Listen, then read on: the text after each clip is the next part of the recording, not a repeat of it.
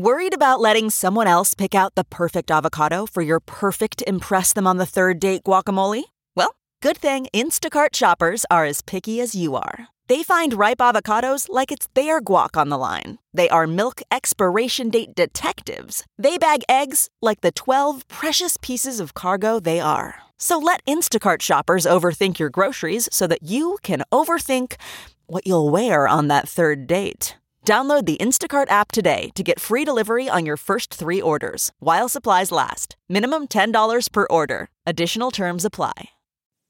Okay, it's time to commit. 2024 is the year for prioritizing yourself. Begin your new smile journey with Byte, and you could start seeing results in just 2 to 3 weeks. Just order your at-home impression kit today for only $14.95 at Byte.com. Byte clear liners are doctor-directed and delivered to your door.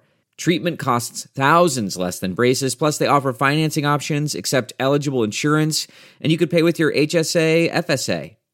Get 80% off your impression kit when you use code WONDERY at Byte.com. That's BYTE.com. Start your confidence journey today with Byte. Hey, folks, we're going to jump into the show here in just a second. But first, if you're only listening to the free portion of the Bob Cesca Show on Apple Podcasts... Wait. This is taking far too long. Ben Shapiro from the Ben Shapiro Podcast. I'm blitzed on stimulants right now, so I can tell you as quickly as possible, literally at the speed of sound itself, to not support Bob Cesca's Patreon page at bobcescashow.com, vis-a-vis patreon.com/Bob Cesca Show. He talks too slowly, and so do his co-hosts. And everyone knows the faster someone talks, the smarter he sounds. So seriously, don't sign up for Bob's Patreon. Thank you. I'll be over here waiting for puberty. Come on, puberty. Again, that's bobcescashow.com. Bookmark it and send it to all your friends, and we thank you in advance. And now let the cartoons begin. The Bob Cesca Show. Bob Cesca. People ask me, were you must have been the class clown. And I say, no, I wasn't. The Bob Cesca Show.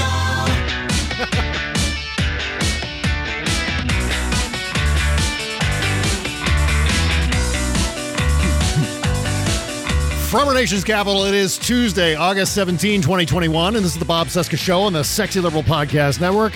Hi, how you doing? My name is Bob. Hello, Bob. Oh, hi. Day 210 of the Biden-Harris administration, 448 days until the 22 midterms. Find me on Instagram at @TheBobCesca and on Twitter at @BobCesca_go. And here comes Buzz Burbank. Yeah. You say Buzz Burbank. I'm on the phone. You've said it all.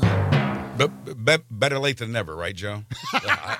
I got to go, Mr. President. The show's starting. Hi, everybody. He's Bob. Yeah. I'm Buzz, and we're the new hosts of Jeopardy. Thank God they made the right choice there. Don't believe anything you've read. Oh, man. You'll have to forgive me if I'm out of breath today. Yeah. I've been busier than a ticket agent at Kabul Airport. F you for making me laugh at that. It's too soon. Listen, I feel the same about Afghanistan as I do about Donald Trump Jr. In both cases, the pullout came too late. You gotta laugh. Yes. Can you believe this? Reinstatement Day was last week, and my neighbor still has his decorations up. God, I hate when people do that. Yeah. People keep asking, when is Joe Biden going to fire Postmaster General Louis DeJoy? Mm-hmm. Actually, he already has. Huh. It's just the letter hasn't arrived yet. Also in the news this week, the man who invented Sudoku puzzles died yesterday. Aww. Now, his funeral will be held just as soon as they figure out which box to put him in. The Bob Cesca Show. It's the great Rocky Mountain Mike. Yep. What a laugh. I remember finding out about you.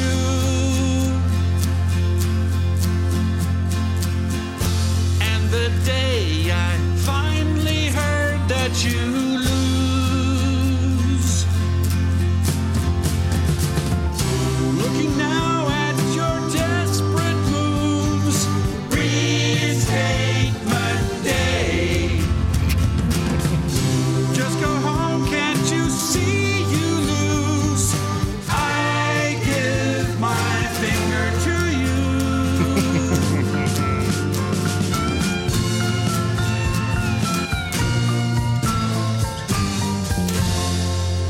Turns out Rocky Mountain Mike is your neighbor who left his decorations up.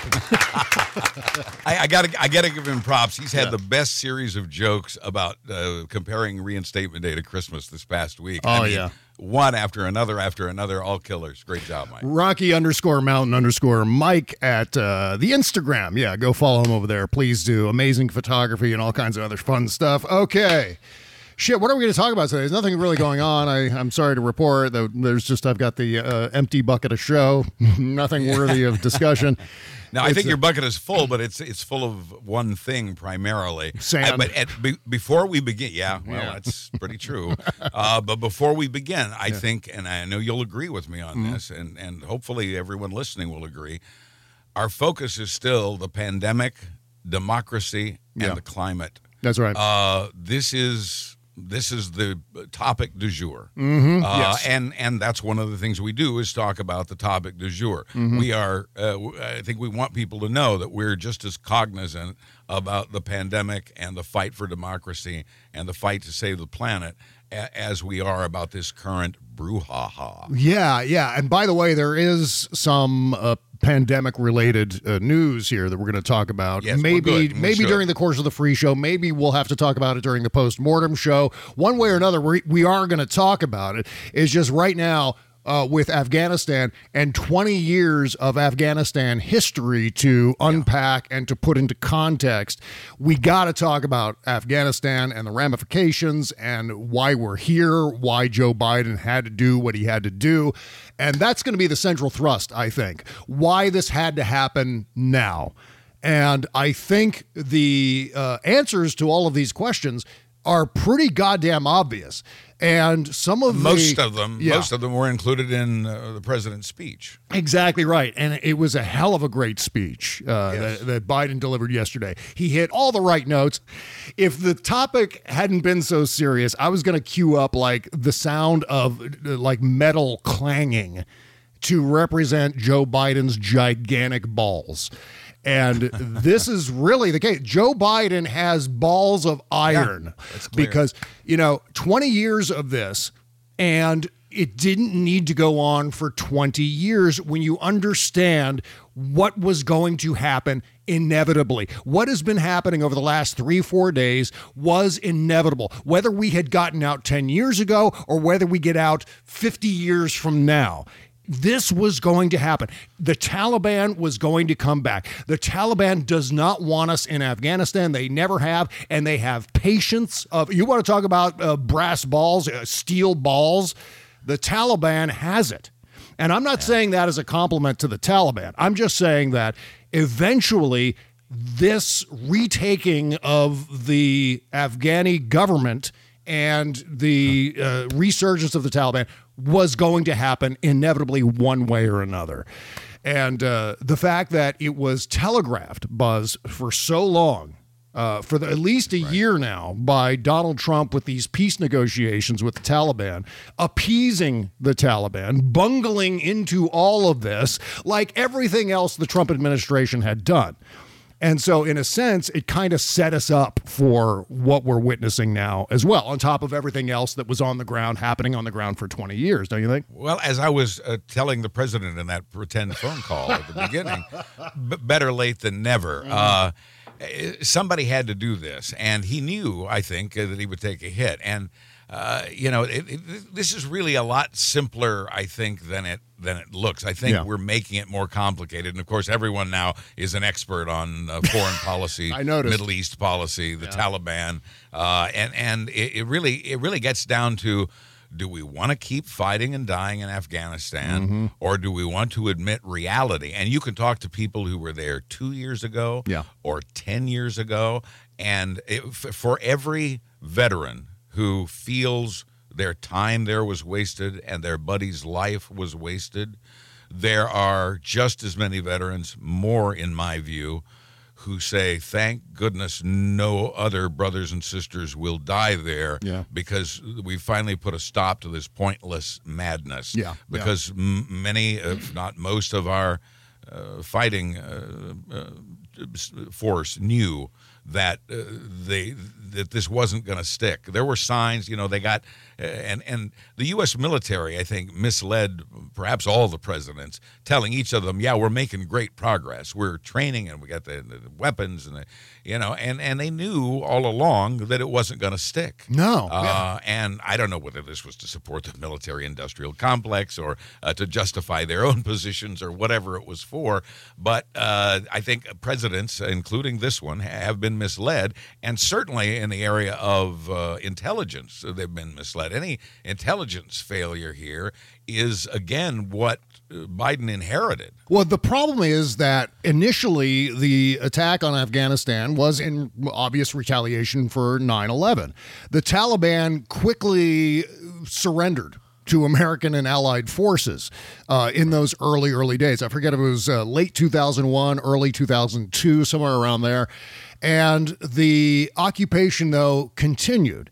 And the reason the occupation continued was because in order to set up things that we wanted to do there, we had to continue to militarily occupy the country, knowing, and the reason is we knew that as soon as we bugged out, in comes the Taliban. Once again, right. What has happened now would have happened in 2002 or at any point in between then and now. This was an inevitable outcome of leaving Afghanistan. And the problem was it went from being a necessity as far as retaliating for 9/11 into saving face. This became a political hot potato that no president, not one single president until Joe Biden, and to a certain extent Donald Trump, but I think Donald Trump had other motives with all of this.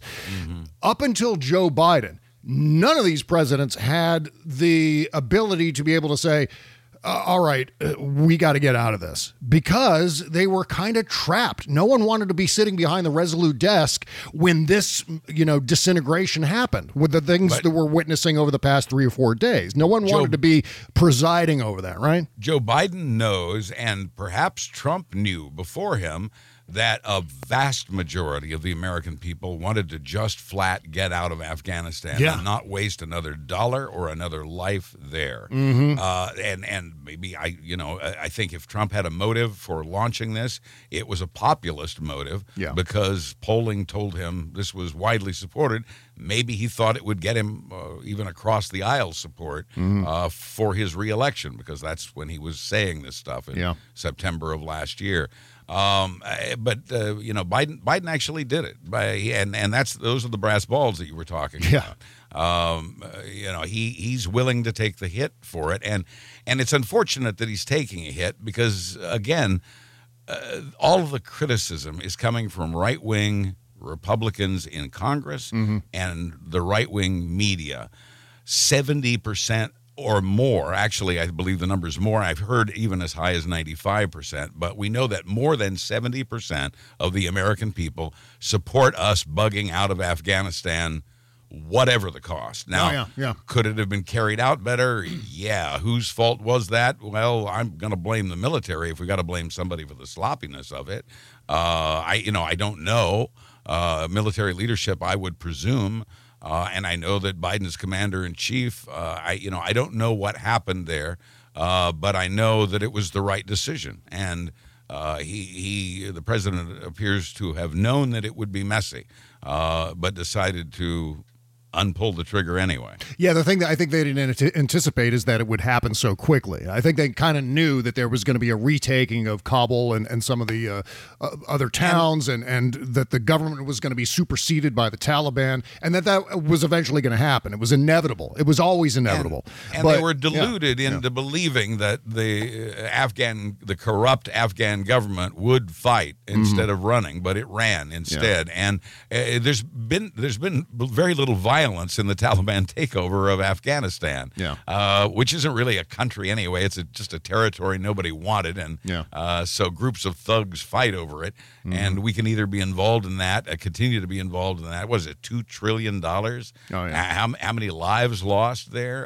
both American and Afghani? It went on too long. Somebody, if you want to look at it coldly, somebody looked at it as an investment. Let's say you have a bad investment, and you're losing losing money. You can either keep losing money, or you can cut your losses where they are and stop losing money. And in this case, we're talking about human lives. Yeah. The bloodshed had to stop. War is good for absolutely nothing, I hear. Well, here's the thing. The drive, the meme that fueled so much of this war, and to a certain extent the Iraq war as well, is this notion of, we have to show strength in the face of the enemy. Yeah. But my thing with that, and Fox News is loaded with it right now. Suffice to say, I go into a lot of Fox News. I don't have any Fox News audio or anything like that today, but yeah, we don't need it today. The fact of the matter is, it's all about, we're showing weakness in the face of the enemy. We need to show strength in the face of the enemy. What kind of appearance does it give off when you spend 20 years loitering in a country, unable to leave because you know that the quote-unquote enemy is going to be retaking all the things that it had before we invaded? That's not strength to me. That is loitering for politics. That's what that is. Yeah. It's desperation. We were staying out of desperation to an extent, and that's not strength at all. Showing strength is what Joe Biden did yesterday. That is strength. Taking the full brunt of the heat for this. The buck stops with me, is what he said. Right. That is strength, and we need to define it that way. There is this old script buzz that is being used I'll say at least all over cable news, with some exceptions. All over cable news. It's this, we have to show strength. Why did we do this now? It's this old script on an old paradigm that is so outdated that for some reason... Still works. Yeah, well, that's the thing. People go back to it. These analysts all over cable news going back to it, expressing outrage because of the script. But it's not the same script anymore. This stopped being that, let's show the enemy strength. This stopped being that after the Taliban surrendered and then just decided to wait us out. And so how many more lives do you pump into that meat grinder, whether it's Afghanistan lives, whether it's American lives, whether it's Allied lives? How many more do you pump in to the meat grinder before you say, all right, that's enough, we got to get out? And it seems to me as if, Buzz, we either do it now or we never, ever do it. Right. It's now or never. Exactly. Yeah. Exactly what I was telling Mr. Biden a minute ago. Yeah. But I want to compliment you before I respond to that, and that is the phrase loitering for politics. I believe you tweeted that. I found that tweet last night. Maybe it was the last one I saw before I went to bed. And I turned to Marcia and I said, that guy's waxing poetic tonight. And you were. You have a great way with words. Which is good, being a writer and all. Yeah. And speaking of writing, in response to what you were saying, Pompeo and Republicans are doing what they do now, which is attempting to rewrite history. Yeah. It's more lies. It's more muddying the water.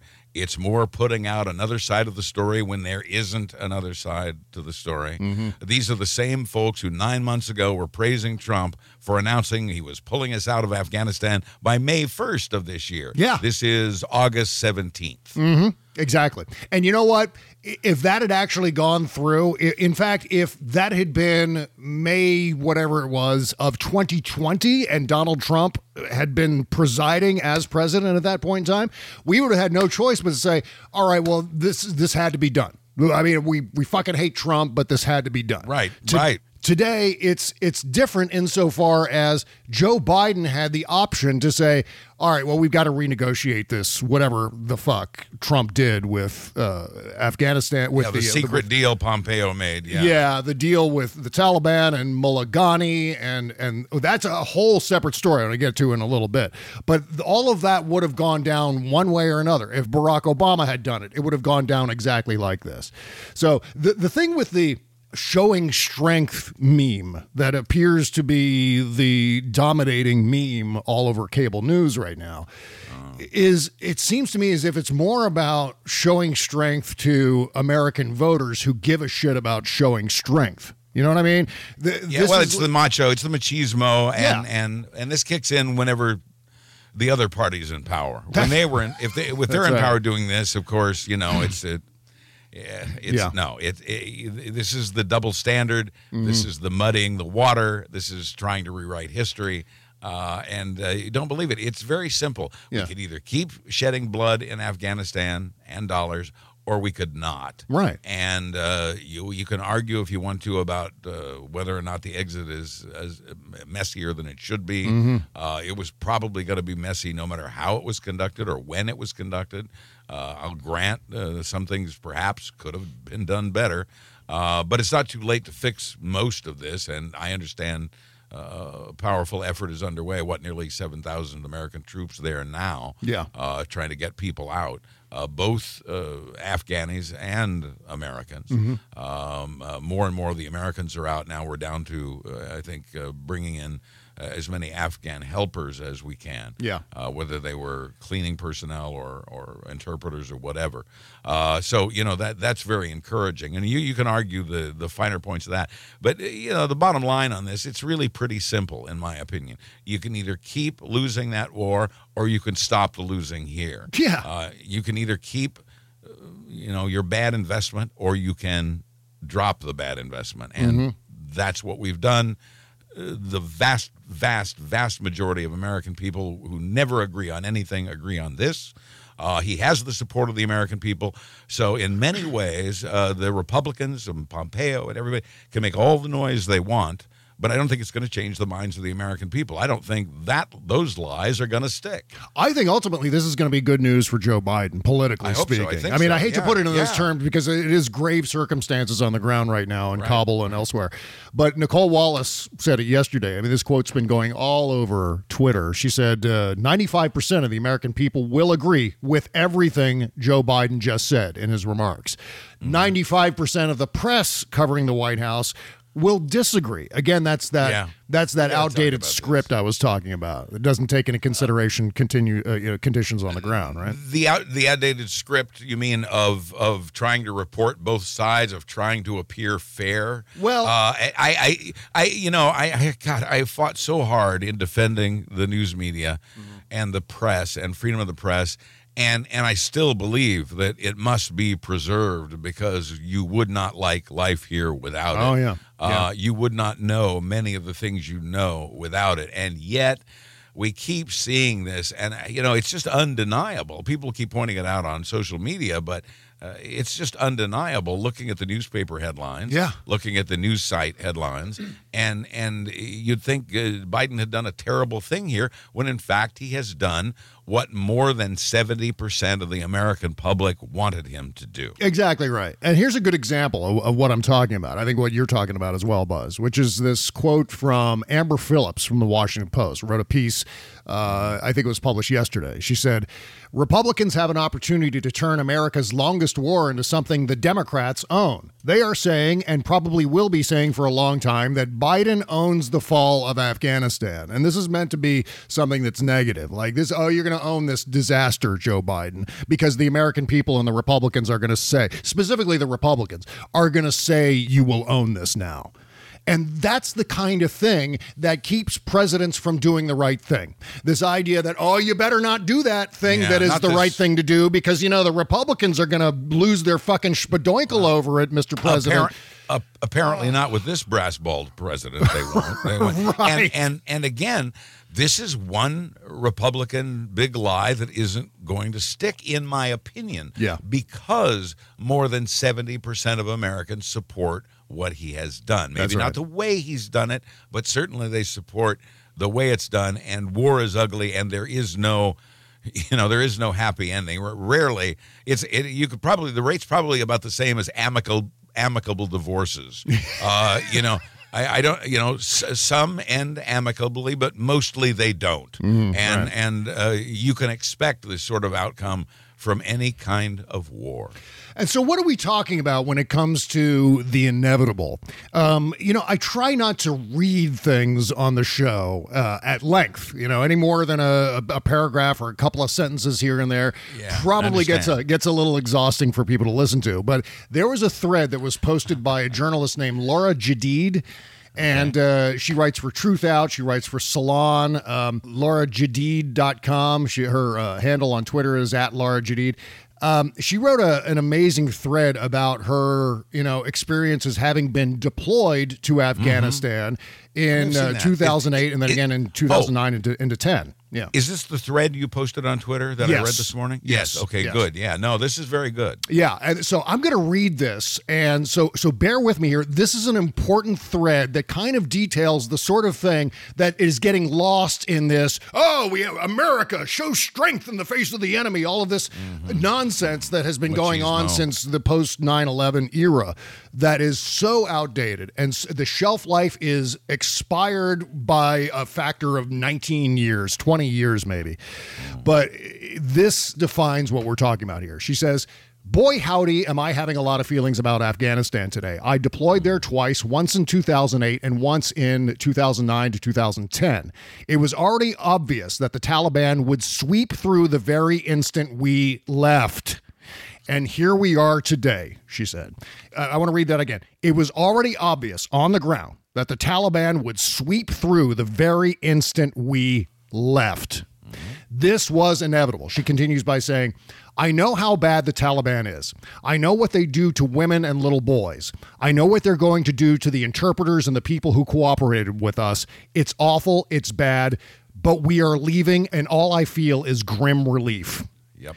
Afghanistan is a dusty beige nightmare of a place full of proud, brave people who did not fucking want us there. We called them Hajis and worse, and they were better than we were, braver and stronger and smarter. I remember going through the phones of the people we detained and finding clip after clip of Bollywood musicals, women singing in fields of flowers. Rarely did I find anything incriminating. I remember finding propaganda footage cut together from the Soviet invasion and our own Operation Enduring Whatever, and laughing about how stupid the Afghans were to not know we aren't the Russians, and then eventually realizing I was the stupid one. I remember how every year the U.S. would have to decide how to deal with the opium fields. We could let them alone, and then the Taliban would shake the farmers down and use the money to buy weapons, or you could carpet bomb the fields, and then the farmers would join the Taliban. Jumping in here, it's a no-win situation. This whole thing was a no-win situation. From the start. Yeah. Or you could give the farmers fertilizer as an incentive to grow wheat instead of opium poppy, and the farmers would sell the fertilizer to the Taliban, who used it to make explosives for IEDs that could destroy $1 million MRAP and maim everyone inside.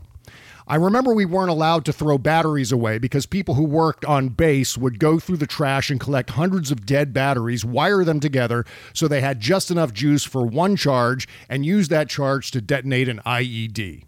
I remember the look on my roommate's face after she got back from cutting the dead bodies of 2 soldiers out of an HMMWV that got blown up by an IED, and I've always imagined what was made with fertilizer from an opium farmer and detonated with 100 thrown-out batteries. Right.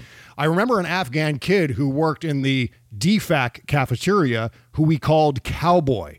Always wore his cowboy hat and an I'm with stupid t-shirt someone had given him, always with a big smile, high school age. Cowboy was a good student and he wanted to go to college in America, but there weren't colleges that took Afghans. The education system was too shit. No program to help kids like him. I looked. I wonder if he's dead now for serving us food and dreaming of something different. But if Cowboy is dead, then he died a long time ago. And if Cowboy is dead, it's our fault for going there in the first place, giving his family the option of trusting us when we are the least trustworthy people on the planet. We use people up and throw them away like it's nothing. And now we're leaving, and the predictable thing is happening. The Taliban is surging in and taking it all back. They have what you can't buy or train. They have patience and bloody mindedness that warrants more respect than we ever gave them. I am team get the fuck out of Afghanistan, which, as a friend pointed out to me today, has always been team Taliban. It's team Taliban or team stay forever. There is no third team. Yes. So I'm sitting here reading these sad fucking tweets about the suffering in Afghanistan and the horror of the encroaching Taliban and how awful it is that this is happening, but I can't stop feeling this grim happiness like, finally, you fuckers, finally, you have to see it too. No more blown up soldiers. No more Bollywood videos on phones whose owners are getting shipped God knows where. No more hypocrisy. No more pretending it meant anything. It didn't. It didn't mean a fucking thing. And she continues, she put together a whole article about that called Afghanistan Meant Nothing. So there you go. That's that Laura was Jadid. respect for her. That's really, really well put. Yeah. And a great perspective on this. And can't help remind me of Vietnam and how some of those soldiers felt about what is the freaking point of this. Oh, yeah. And Let me ask you this.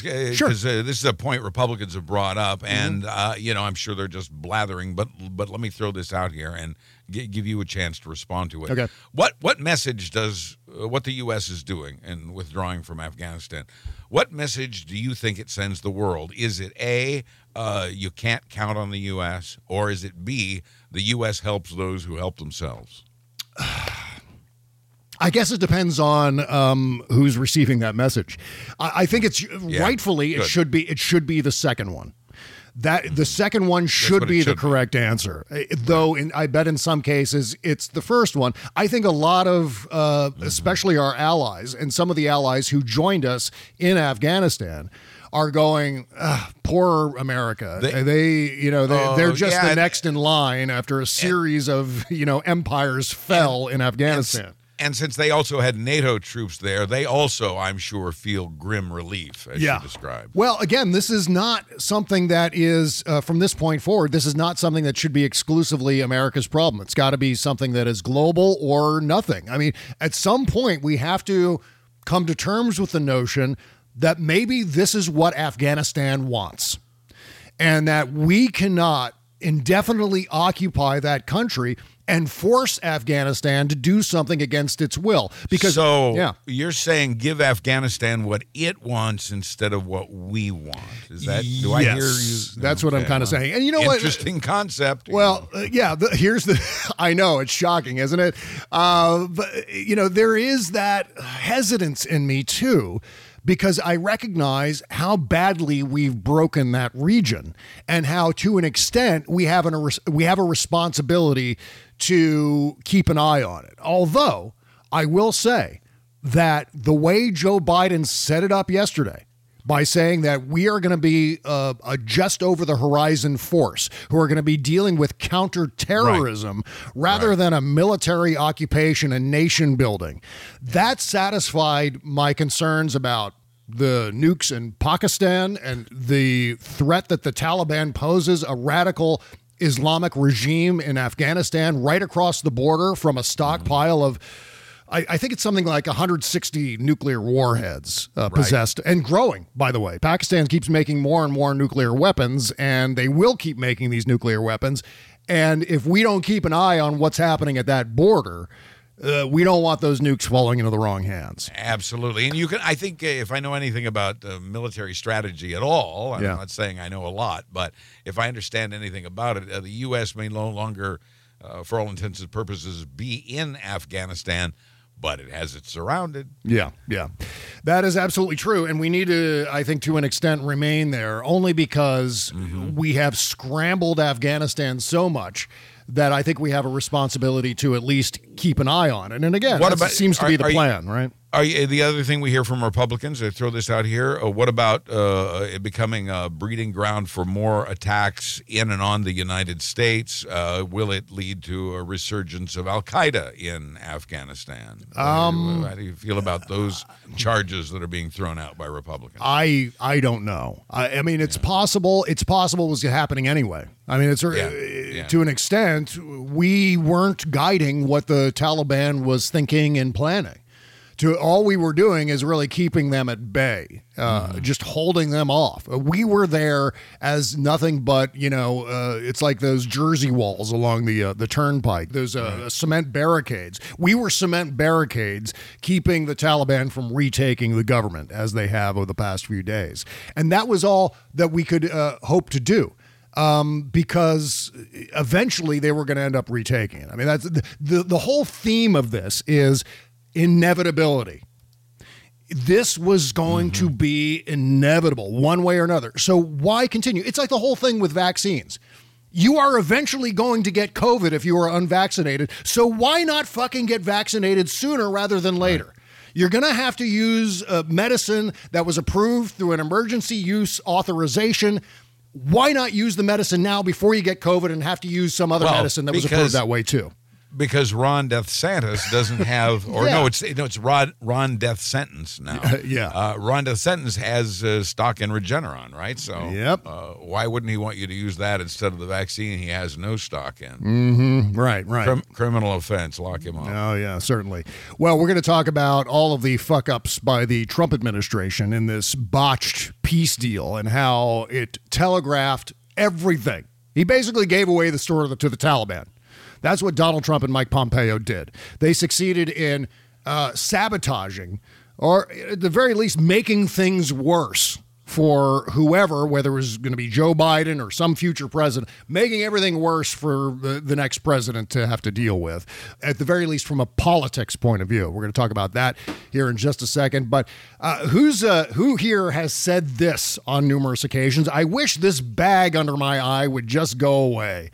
If that sounds like you every morning, you're not alone. Bags and puffiness under the eyes are a problem for millions of American men and women until now. Introducing the new Genucell serum with plant stem cell technology from Chamonix. Susan from New Jersey wrote, quote, I've been using Genucell for a couple of months. The puffiness around my eyes is gone. Even the crow's feet and small lines have disappeared and haven't come back. I love your product. I use it under my eyes, around my cheekbones, and on my eyelids, unquote. And with its instant effects, you'll see the results in the first 12 hours or your money back. I guarantee it. Order now and get 50% off all Genucell packages for summer. Go to lovegenucell.com/Stephanie. Again, that's lovegenucell.com/Stephanie. Link in the description at bobcesca.com. Lovegenucell.com/Stephanie. Thank you. The Bob Cesca Show.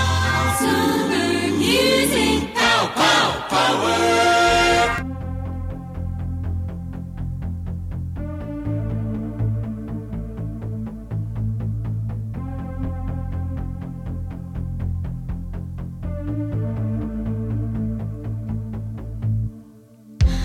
It starts with a spark and you love how it feels. You can't wait till you're home crafting something that's real.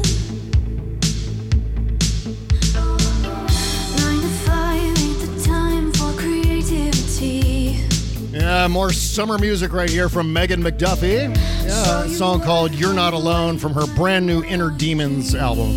MeganMcDuffie.bandcamp.com. Link in the description to support Megan. Yep. One of our faves here on the show.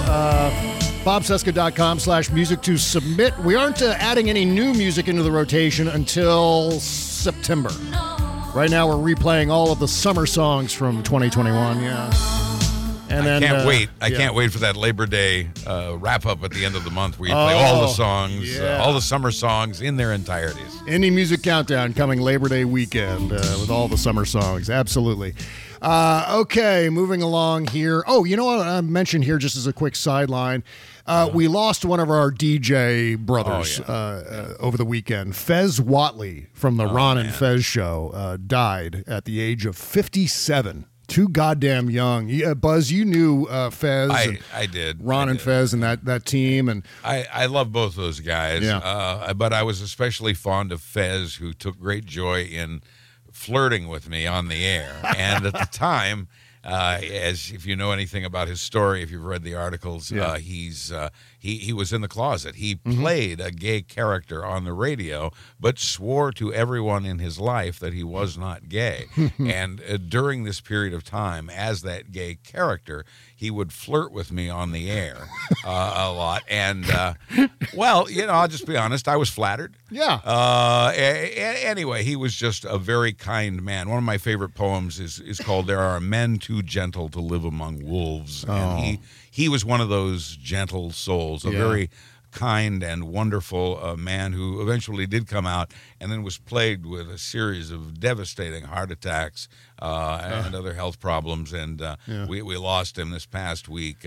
It's very sad, but the memories of Fez are happy, and the people whose hearts he touched, I'll word it that way, the people whose hearts he touched will carry that joy with them. Oh, absolutely. And one of the things that I'll never forget is, quite separately from my involvement with you and the Don and Mike show, Right. Ron and Fez contacted me after I did this crazy viral cartoon back in May of 2000. I did this cartoon about Metallica and Napster, and it's called Napster Bad. I did a whole series of these cartoons throughout that summer, and they went viral. They went nuts. I mean, millions and millions of downloads, and really changed the trajectory of my entire career. It was an amazing time, and Ron and Fez had called me around that time to be on their show to talk about Napster Bad. It was completely, and then when I said, oh yeah, I know Buzz and I know Don and Mike, they were like, hey, Buzz, Don and Mike. And so it was just a strange coincidence. But the other thing that I wanted to play here on the show is we played this clip, I don't know how, it was maybe a year ago, something like that, where Ron and Fez were talking about the Washington football team and the name change, and they came up with a suggestion for the new name of the Washington football team. So let's play that clip real quick here. Something that has to do locally, and honestly, if you said the Washington Dynamites, it would make a lot of sense for people. I like that. Here's the problem. Don Geronimo was always a Packers fan. You know what I mean? He never, cheered his Redskins. He loved the Packers. But, likable name tied in, if you called him the Washington Buzz Burbanks, I think that would put a smile on everybody's face. Yes.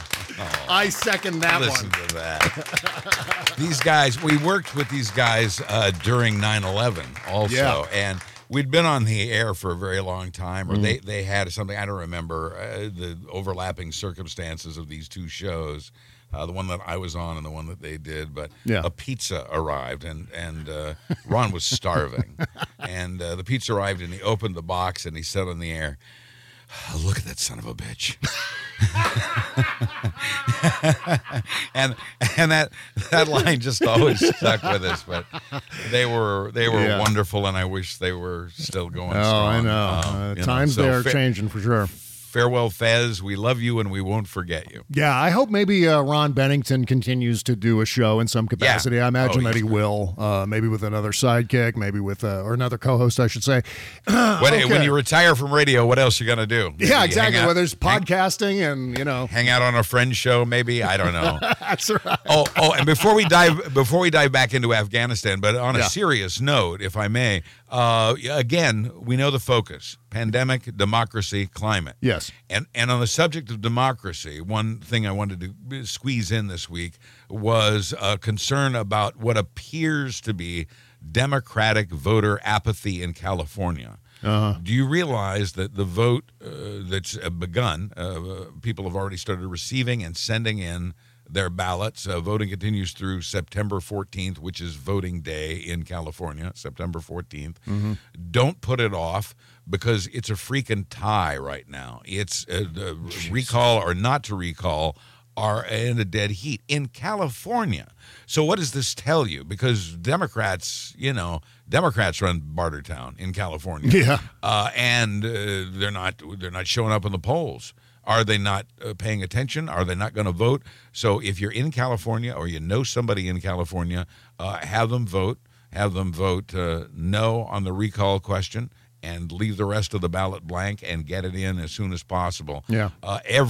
With a race this close, and who knew that in California a Democrat would be at a 50-50 fighting for his life situation, when he has the support of the majority of the state. Where is everybody? Why aren't they turning out? I may not know the whole story here, but I don't need to know that the alternative is going to be much worse. Oh, yeah. So I would recommend that people keep Governor Newsom in place. I mentioned this on the after party on Friday at bobcescashow.com, by the way, that the thing with democracy is that the biggest enemy to democracy is democracy. The way democracy is destroyed in this country is through democracy. We're going to end up giving it away either by not showing up or allowing the other side to outnumber us. And we can't allow that to happen.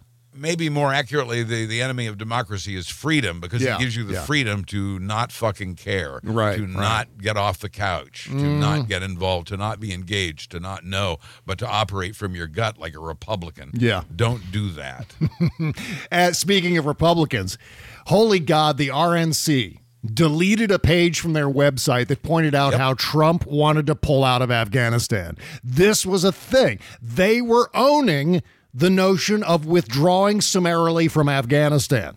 This has been a thing for years. I think Trump campaigned on it in 2016. He talked about it throughout his single term. Yes. And then he began to engage in a series of fuck-ups preceding what was going to be an inevitable withdrawal by, I guess, per the agreement in May of 2021. And didn't that strike fear in your heart each time he did that? Because you thought, oh, God, people are going to like this, and he's a complete ass. Yeah. He can't. Why is this ass doing something people are going to like? This is not the way this was supposed to play out. Yeah. So, I remember having that reaction, but you're right. And repeatedly over the last 5 years. Yeah. He's up until last week. Right. He's been saying we need to get out of Afghanistan. Well, gaslighting aside, I think we had good reason to be suspicious of anything that Donald Trump did, whether it was a peace agreement with the Taliban to get us out of Afghanistan or any point with any other topic. There was no reason to give Donald Trump the benefit of the doubt that he would do the right thing in any of these circumstances. And certainly when it came to withdrawing from Afghanistan, he completely fucked it up. I mean, he set this up to the point where he was basically like to the leader of the Taliban, Mullah Ghani, he was basically like, oh, here's exactly when we're going to get out. So you can start cutting deals with the Afghan security forces and the Afghan government so that, when we bug out, you can just fucking blitzkrieg the whole place. You can just sweep back in and take over and everything's going to be fine. That was essentially what Donald Trump and Mike Pompeo were telegraphing to the Taliban. And this was going on for more than a year now. I don't know when the negotiations actually started, but this was something that was being planned. They telegraphed this. And so exactly what I was just saying occurred.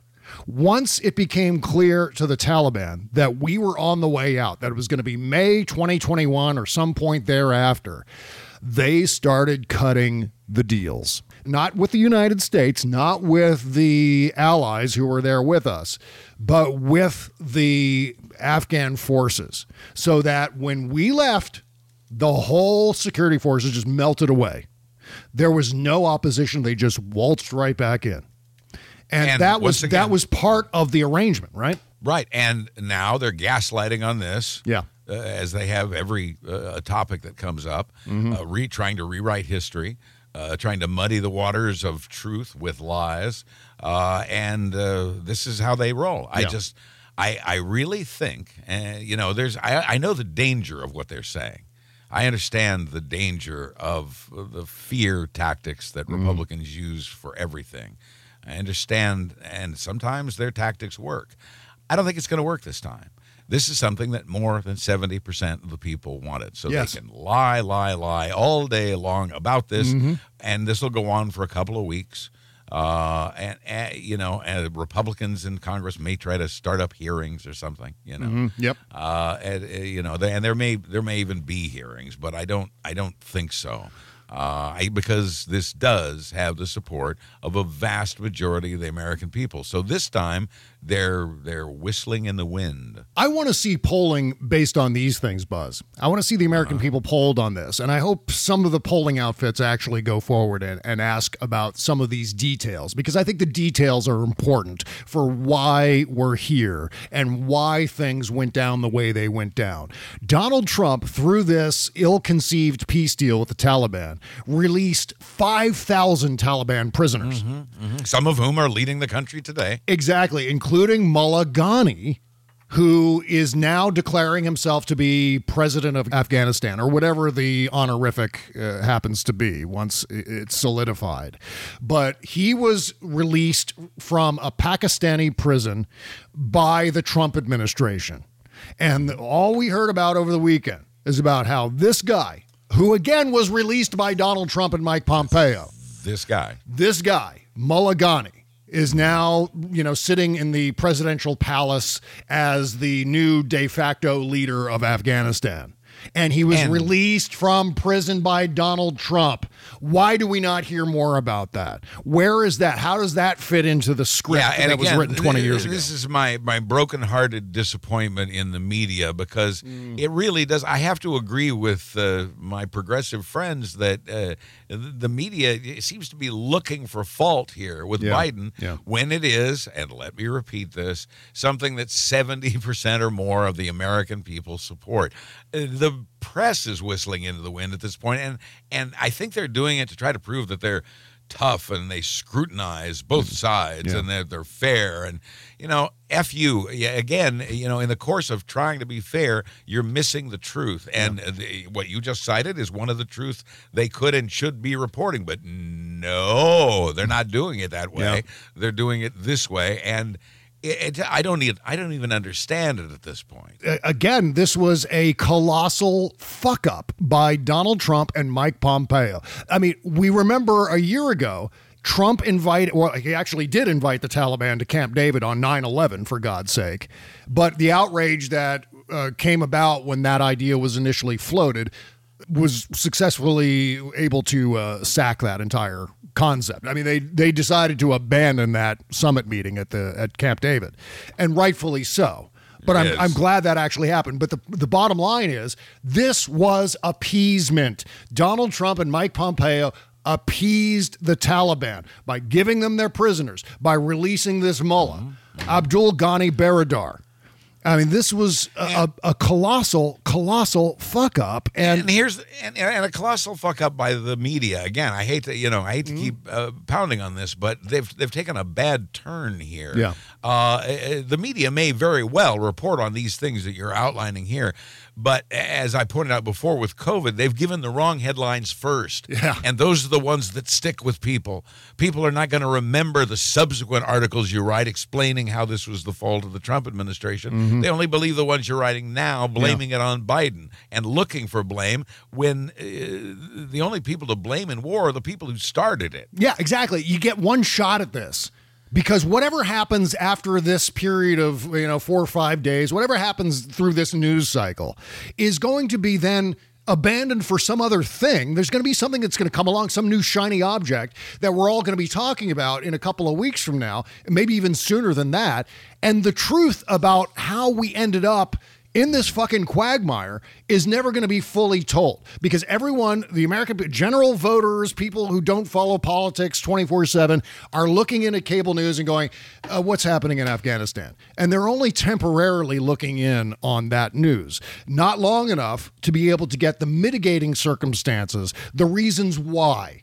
That's not being translated to that particular audience. And if it is, again, it will come so late that it won't have the impact as these initial headlines. Yeah. The best thing that I've heard said over the last 3 days on cable news is what Lawrence O'Donnell said last night at the very top of his show. This that we're witnessing right now in Kabul and elsewhere, this is what war looks like. We could either keep losing blood and treasure, or we could stop. A lot of people are going, hey, you know what? And I'm hearing this all over Twitter and Fox News and so on. There should have been something else that we did differently in order to get out to prevent all of this from happening. I don't understand what we could have possibly done. I don't know how this could have gone any differently than it actually did.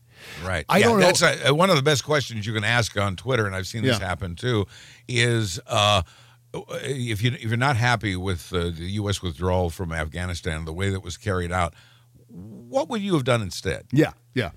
Anybody got any answers? Anyone? Ferris? Right. Don Jr. was talking about, you know what, we got to go in there and we got to strafe bomb them or something like that. Yeah. Like, okay, yeah, that's your first move, Guys. Junior. What if you can tell me the next 5 moves after that? But no, they don't know what's next. They don't know what to do about holding back this tide. God damn it. And no amount of bombing them at this point is going to change a goddamn thing other than adding to the body count. It's only going to make things worse. So you pull the plug now. You rip the fucking Band-Aid off. That's how it's got to go. And thank God Joe Biden had the guts to fucking do it. You know who's most grateful to Joe Biden today? The next 10 future presidents. That's Yeah, I mean, oh, the God, the next president, yeah, for the sure, next president, Republican, Democrat, whether it's 2025 or 2029, either way, the next president should be the first thing they do is they sit down in the Oval Office is write a thank you card to Joe Biden for taking this burden off of their fucking lap. This was something that had to be done, and Joe Biden was the guy to do it. I think the American people trust Joe Biden's judgment. I think the way he acquitted himself yesterday in that speech is going a long way to burnishing that trust.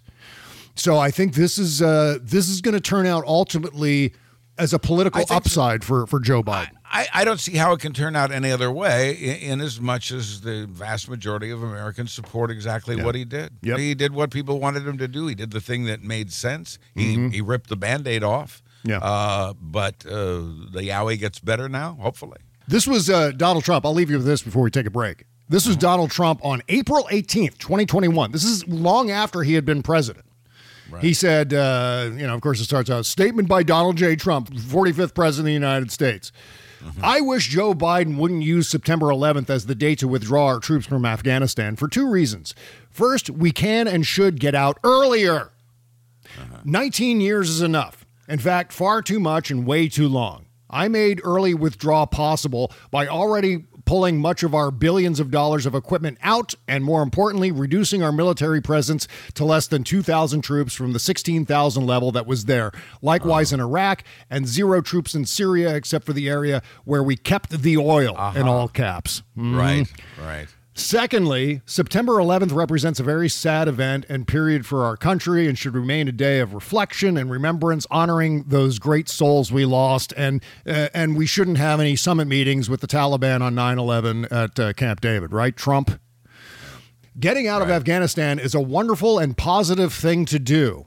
I plan to withdraw on May 1st, and we should keep as close to that schedule as possible. That was Donald fucking Trump. And all of you goddamn hypocrites, Junior and Lauren Boebert and all the rest of you goddamn rat bastards who are running away from what you've said, how can you sleep at night?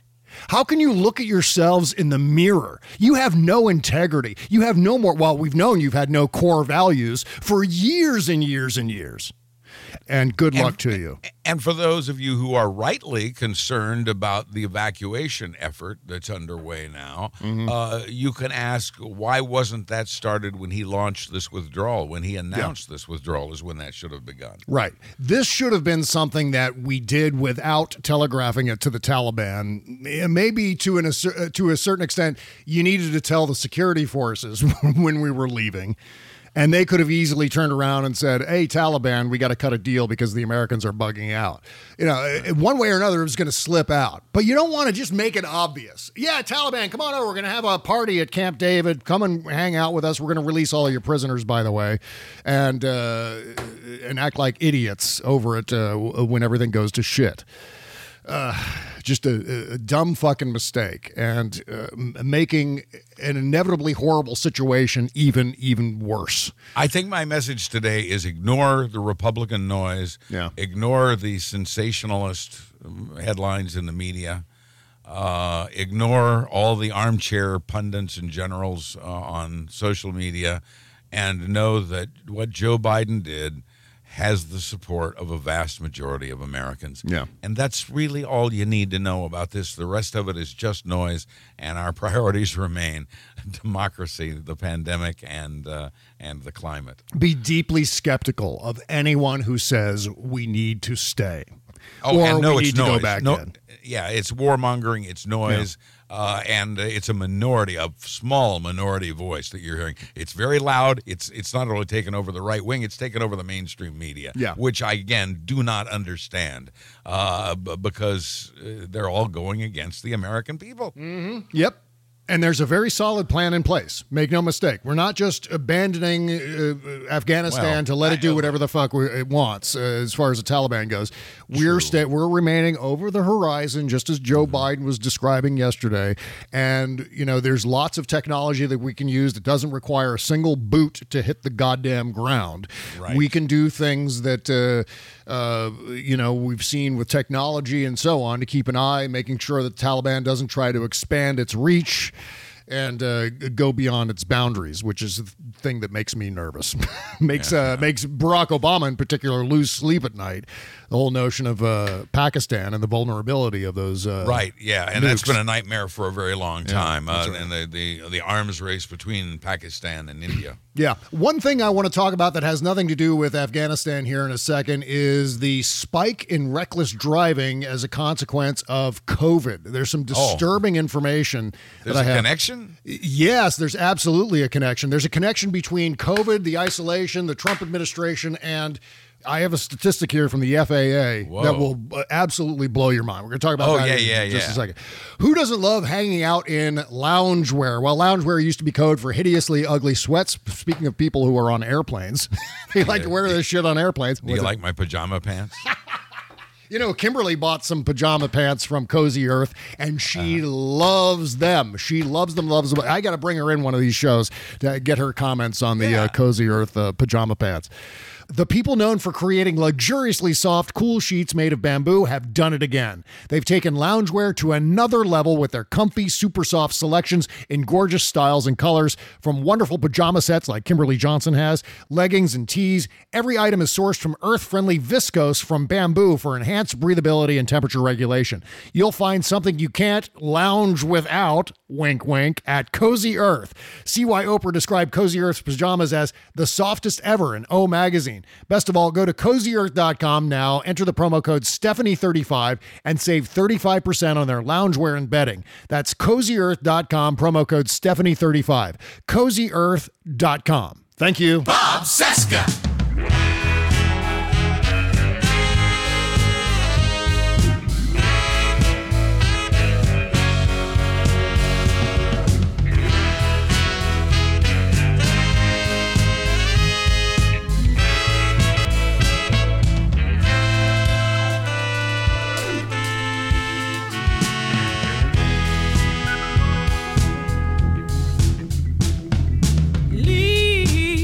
So soon is like we just arrived.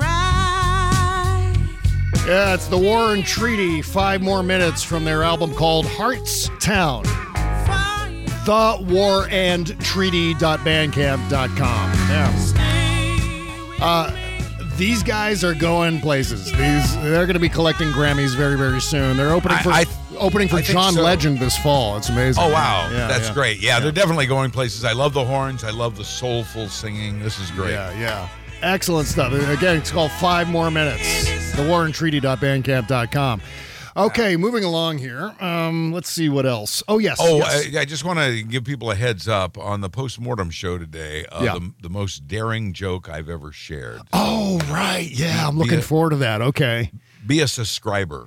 Did you want to share with us a poem about war? I know there's one that you're particularly fond of. Would you like to deliver that now, or do you want to wait for the postmortem show? It's up to you. Well, let's do it now. Okay. I memorized this, I think, back when I was in high school, coming out of the Vietnam War, and it's again, one of the lessons in this ugly pullout of Afghanistan is war sucks. And that is the stuff of a sort of nursery rhyme written by poet Kendra Lascelles. Once upon a time, in the land of Hushabye, around about the wondrous days of yore, they came across a sort of box bound up with chains and locked with locks and labeled, "Kindly do not touch. It's war."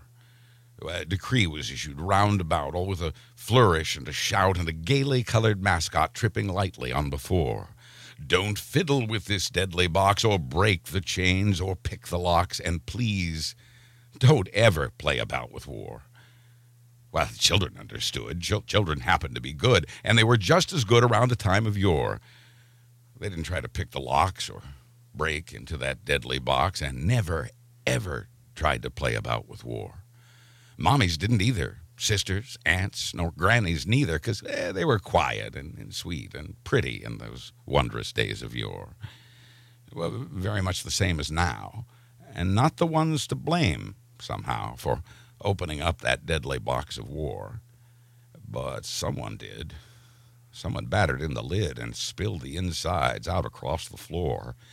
A kind of bouncy, bumpy ball made up of flags and guns and all the tears and horror and death that comes with war.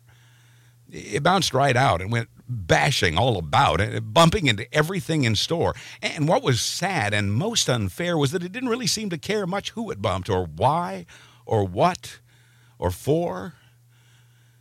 It bumped the children mainly, and I'll tell you this quite plainly. It bumps them every day now, more and more, and leaves them dead and burned and dying, thousands of them sick and crying, because when it bumps, it's really very sore.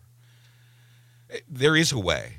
There's a way to stop the ball. It isn't difficult at all. All it takes is wisdom, and I'm absolutely sure that we can get the ball back in the box and bind the chains and lock the locks. But no one seems to want to save the children anymore. Well, that's the way it all appears, because it's been bouncing around for years and years in spite of all the wisdom whizzed since those wondrous days of yore. And the time they came across that box, bound up with chains and locked with locks and labeled, "Kindly do not touch. It's war."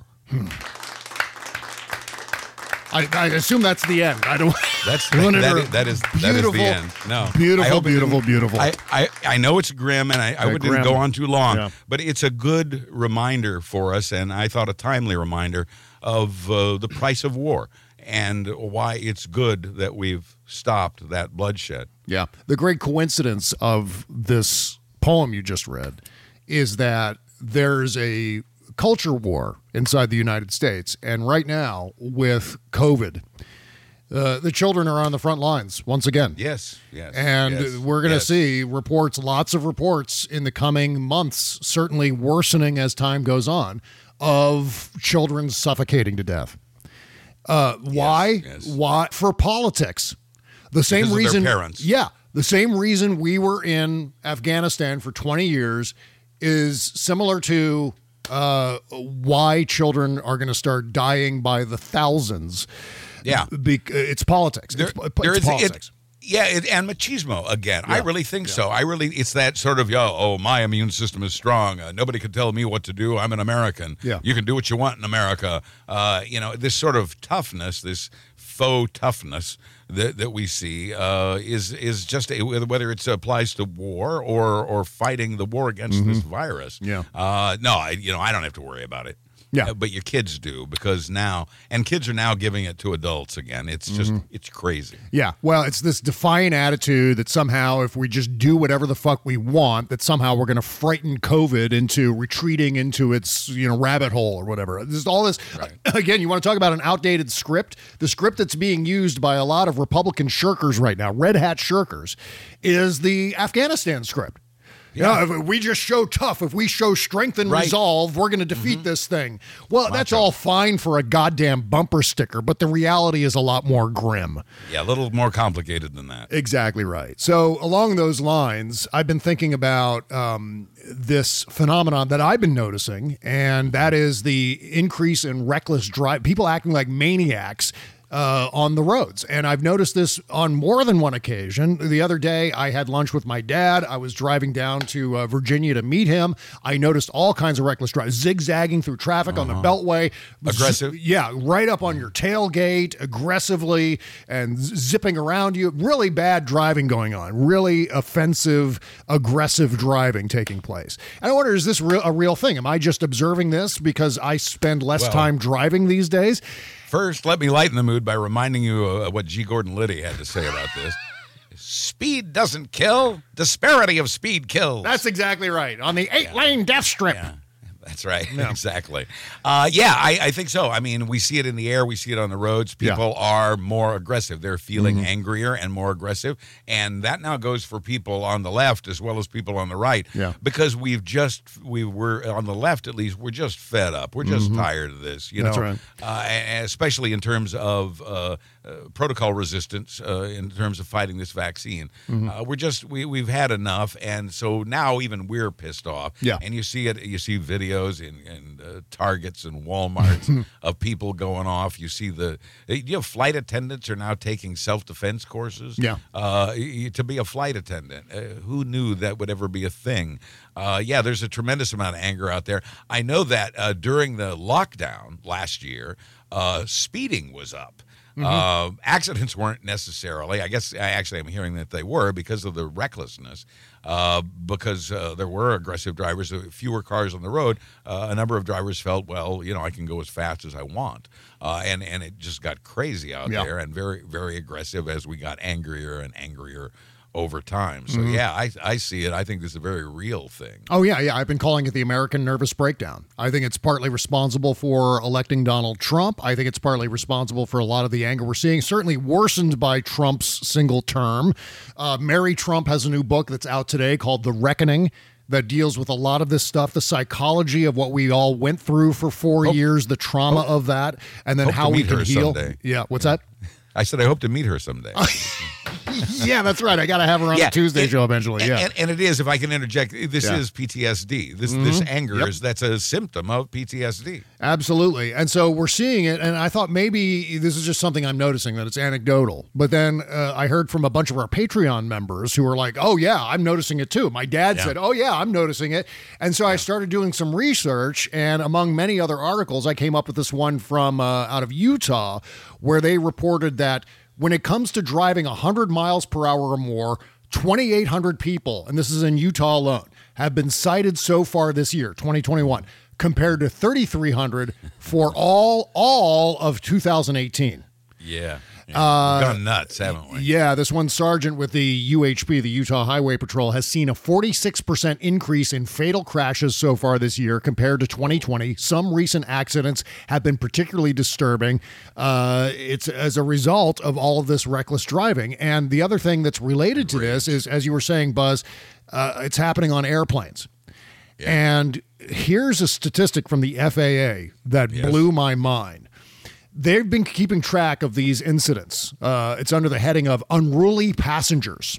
Okay. And since 1995, on this graph I'm looking at, the most number of investigations in a single year since 1995 occurred in 2004 with 310 investigations into these unruly passengers initiated by the FAA.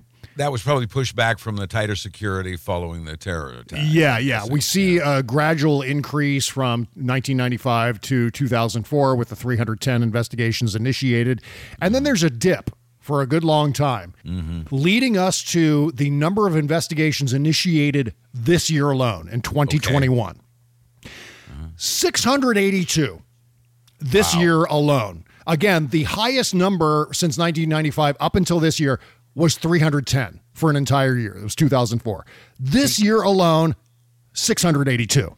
And honestly, I've added that to my list of reasons for not wanting to fly. Seriously, I mean, first of all, I believe the airplanes are probably safe in terms of COVID, but not the 3 airports I would have to pass through to get where I'm going. That's right. Those are not going to be safe, especially in the security lines. When you add to that the potential of an asshole being on the flight, who's going to cause trouble, and the flight gets delayed, and everybody has to get off the freaking plane. No, I'm not going to do that. Yeah. So, I could wait. I'm perfectly happy at home. Lockdown is my natural state. Yeah.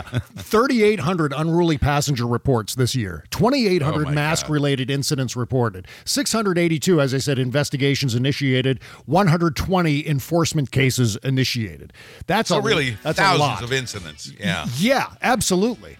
So this is all a real thing. People in the United States are reacting badly to a series of events, and there's got to be something that's going to cool the temperature of all of this. And hopefully that thing, whatever it happens to be, occurs soon. Some other news real quick on COVID that we got right before the show. Booster shots appear to be on the way.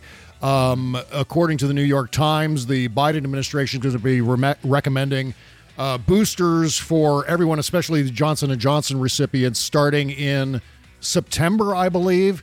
And that'll be for everyone 8 months after you received your second vaccination. Or in the case of Johnson & Johnson, your first and only vaccination. I'll be getting mine in November. Yeah, I'm going to be scheduled for mine. I guess my booster will be January at the earliest.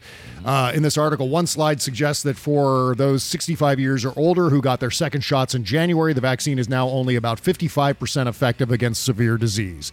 Researchers noted that the data has been a wide margin of error, and said some other Israeli government data suggested the decline in efficacy was less severe. So take that all into consideration as well. But yeah, there's a big piece in the New York Times about this. Yeah. So that's it. Oh, man. Shit. Afghanistan, you know, I was 30 years old when Afghanistan started. And I even made a movie about it. I made an independent film about this beginning of the war in Afghanistan and the American reaction to that period of time with the uber patriotism and all the rest of it. Yeah. This is another case where I wish we could go back in time and do that again. Not only would we not have the war in Afghanistan, we'd be younger. Yeah. But I mean, this is all to illustrate how long it's been. I was freshly 30 years old. Now I'm freshly 50 years old.